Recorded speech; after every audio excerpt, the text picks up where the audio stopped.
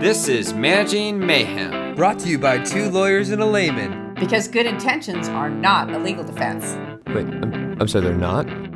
Okay, well, let's get going then. Hi, and welcome to Managing Mayhem, a workplace podcast released every 2 weeks. Each episode, we cover a new topic to help HR managers and employees navigate the daily workplace mayhem. I'm Jeff. I'm Patty. And I'm Jack, and they're lawyers, and I'm not, and everyone has to be okay with that. Okay, so what are we talking about today, attorneys? All right, so today we did get a listener question about English-only rules. Yeah, that's a frequent question, and we seem to be getting it more recently. So today we're going to discuss the law, the strict requirements, and what you should do as a manager or HR. Okay, here is the question. Dun, dun, dun, dun. Read it to us. Okay, I'm going to really get into this. The listener asks, I manage several retail clerks, and a few of them talk to one another in Spanish when no customers are around. It seems like they are just chit-chatting, but I want to know if I can stop them from speaking Spanish. It feels like they are excluding others from their conversation, and I'm worried that others will feel excluded and that they will think they're being talked about. Can I require everyone to speak English while at work? Okay. First of all, I haven't heard the word chit-chat for a while. Let's bring back chit-chat. Chit-chat is great. It's a great word. Chit-chat. So light. It sounds like what it is. Yeah, it is what it is. Chit-chat. It's a little chit-chat. Well, I'll tell you, my only experience with English-only rules were when I was in Honduras teaching at an English school, and we had a very strict, you can only speak English in the classroom. And okay. I felt like you knew pretty quickly when there was just some chit-chat going on, or there were some malas palabras happening. Okay, what's that? What's that? Some bad words coming Got at me from the sixth graders I was teaching. So that was pretty easy to discern what was going on. I have heard those before. Those aren't nice. I have a general understanding of what a female dog is, and I Right. don't believe that he meant it in that context. So And they're not discussing math, which we are working on right now. right, yeah, seem a little sidetracked. Body language also. There was some pointing involved. Yeah, exactly. Dead giveaway. The law is pretty straightforward as to English-only rules, and that's saying something because there's not a lot of straightforward laws, are there? Yeah, keep that one. Yeah, the Equal Employment Opportunity Commission, the EEOC, which is the agency that enforces the anti-discrimination laws, they actually state that requiring employees to speak English at all times at work is rarely justified. And they're going to typically interpret it as an unduly burdensome condition of employment. So. Okay, thank God, because I thought this was going to be like okay or something. Like I thought this was going to to be cool to ask, and I was like, and what it didn't sound is okay, wrong? Jack? No, It it seems a seems little so fishy. crazy that you could tell someone not to speak their native language at work at all. Like it Right. just seems like it's so controlling, and it seems really inappropriate. Yeah, I mean, it creates this atmosphere of this, isolation of that person or group. It can be intimidating based on their national origin. That's what really the protected class that these rules target when they're misused. Well, and I also wonder if these are companies that perhaps are serving Spanish-speaking communities or clients. Right. And then it seems really weird to me, if that's the case, that you are using somebody's skill or their just ability to speak that language to benefit your business. And then when the customers are gone and behind closed doors, all of a sudden you're like, and now you speak my language only. Yeah. It just seems like so disingenuous. And it sounds paranoid a little bit. You know what I mean? And you're paranoid. I don't know what you're saying, so therefore, So it's about me. English only. Before we move on, Jeff, you are bilingual. Yeah. And so Yeah, no, I definitely think it is. if bilingual is being able to speak, sixth grade level? No, I'm kidding. Yeah, right. I'm teasing you. We consider you bilingual, but I don't think that Haiti and her family maybe would use that word. Haiti and her family think that I am a very good-hearted. I try really hard. Okay, so Attempter. Jeff's Right. wife is from Honduras. She obviously speaks Spanish. And Jeff, I remember you would call me when you were down there and say, I think they think I'm stupid. Like that I'm Because I sound kind of stupid. And that had nothing to do with your ability to speak Spanish. That was just a general feeling. That was just a general, that my Spanish is perfect. They were Yeah. just like, this guy is off. Okay. No, I just kind of envision Love Actually at the end when they're Well, like, the big proposal and then Yeah. their language barrier, it's coming off completely different. So- Listen, I'll say this to anybody who's learning a language. You have to accept the fact that you're not perfect and you're going to sound like a fourth grader. Are at you times. liking to me? Yeah.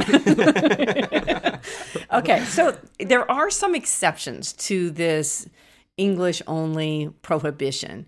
And the EEOC will actually look at whether the company can justify it due to what we call a legitimate non-discriminatory business necessity, not just a business reason. It has to actually be a business necessity. You can't have a blanket rule. So anyone who has a Okay. blanket rule, get rid of it. Okay, you can't have it.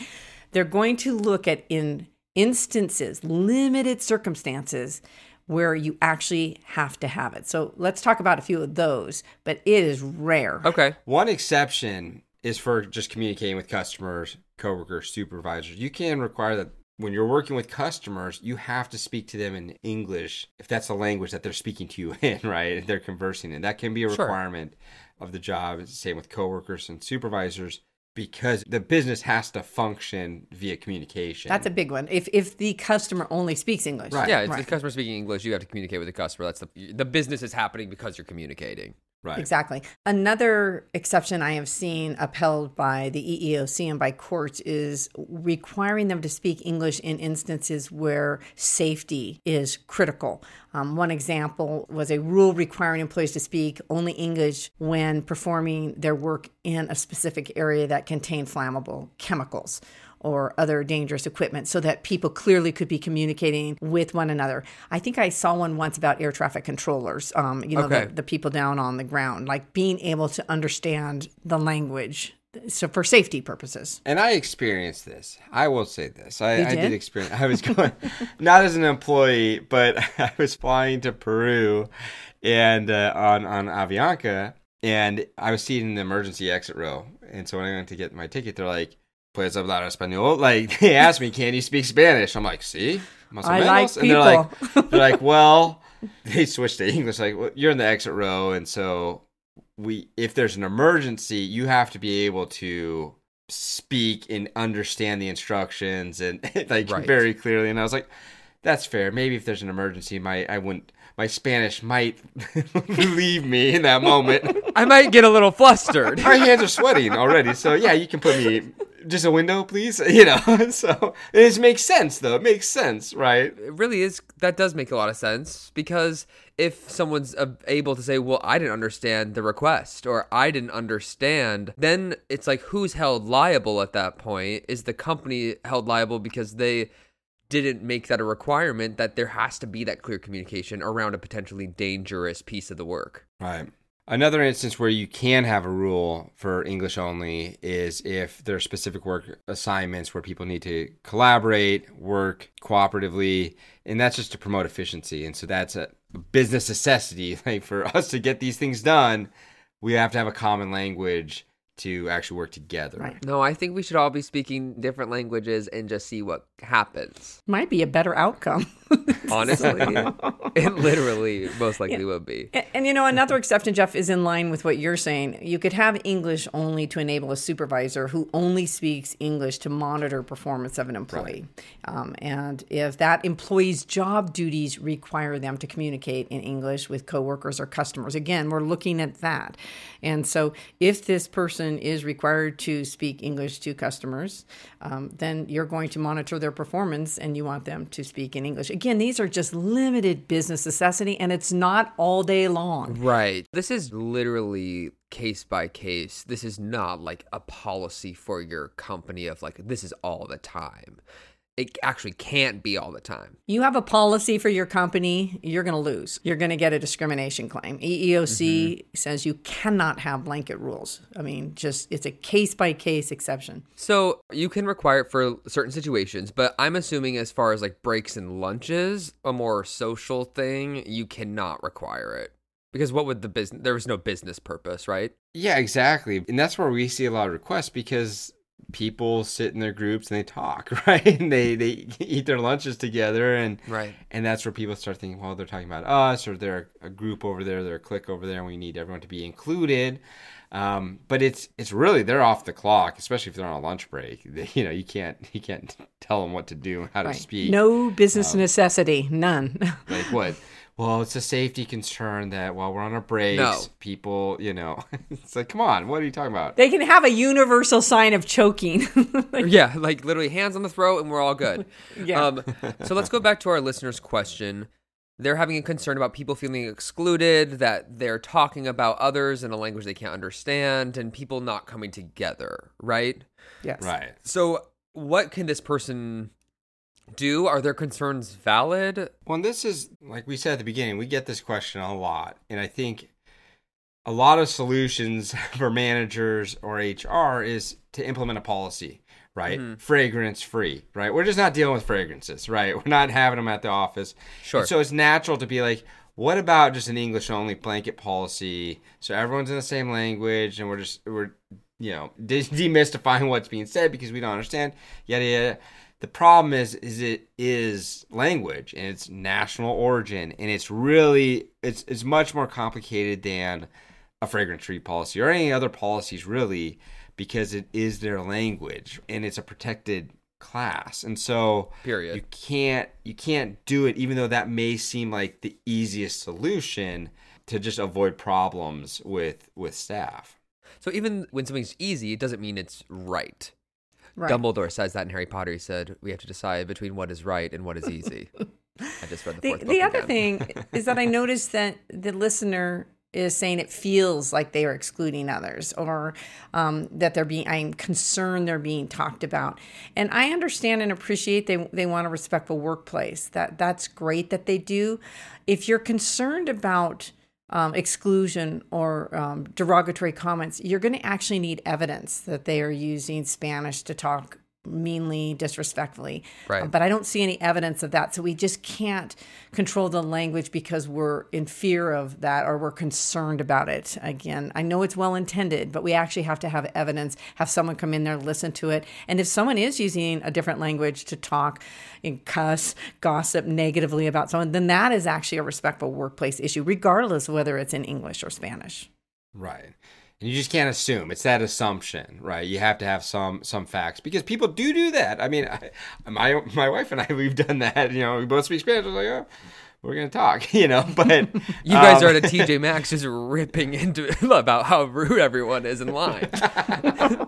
Exactly.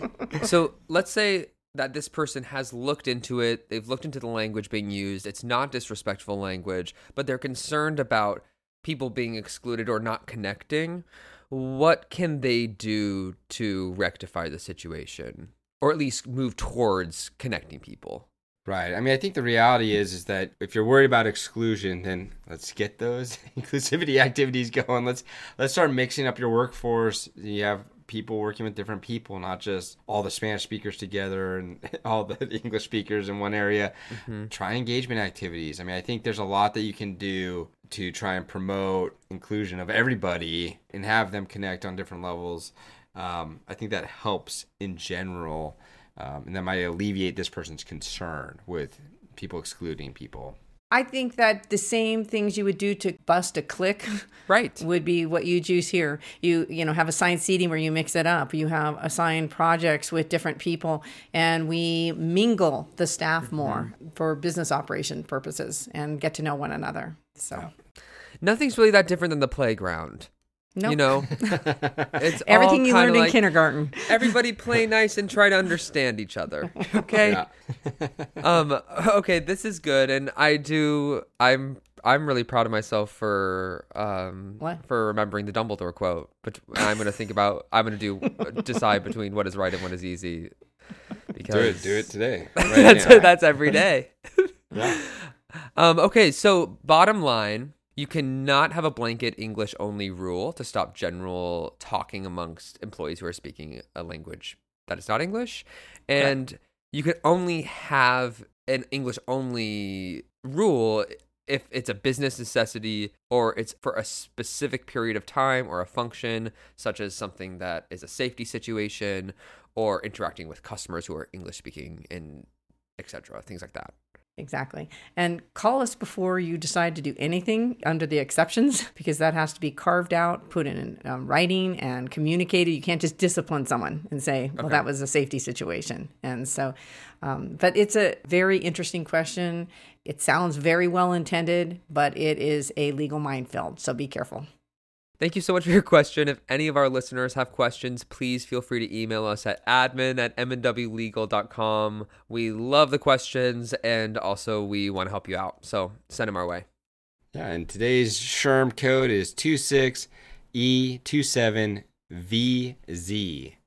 26E27VZ. And we hope you have a mayhem-free week. It's like my R2-D2 name. All right, guys. See you next time. All right, see you. Have a great week. Bye.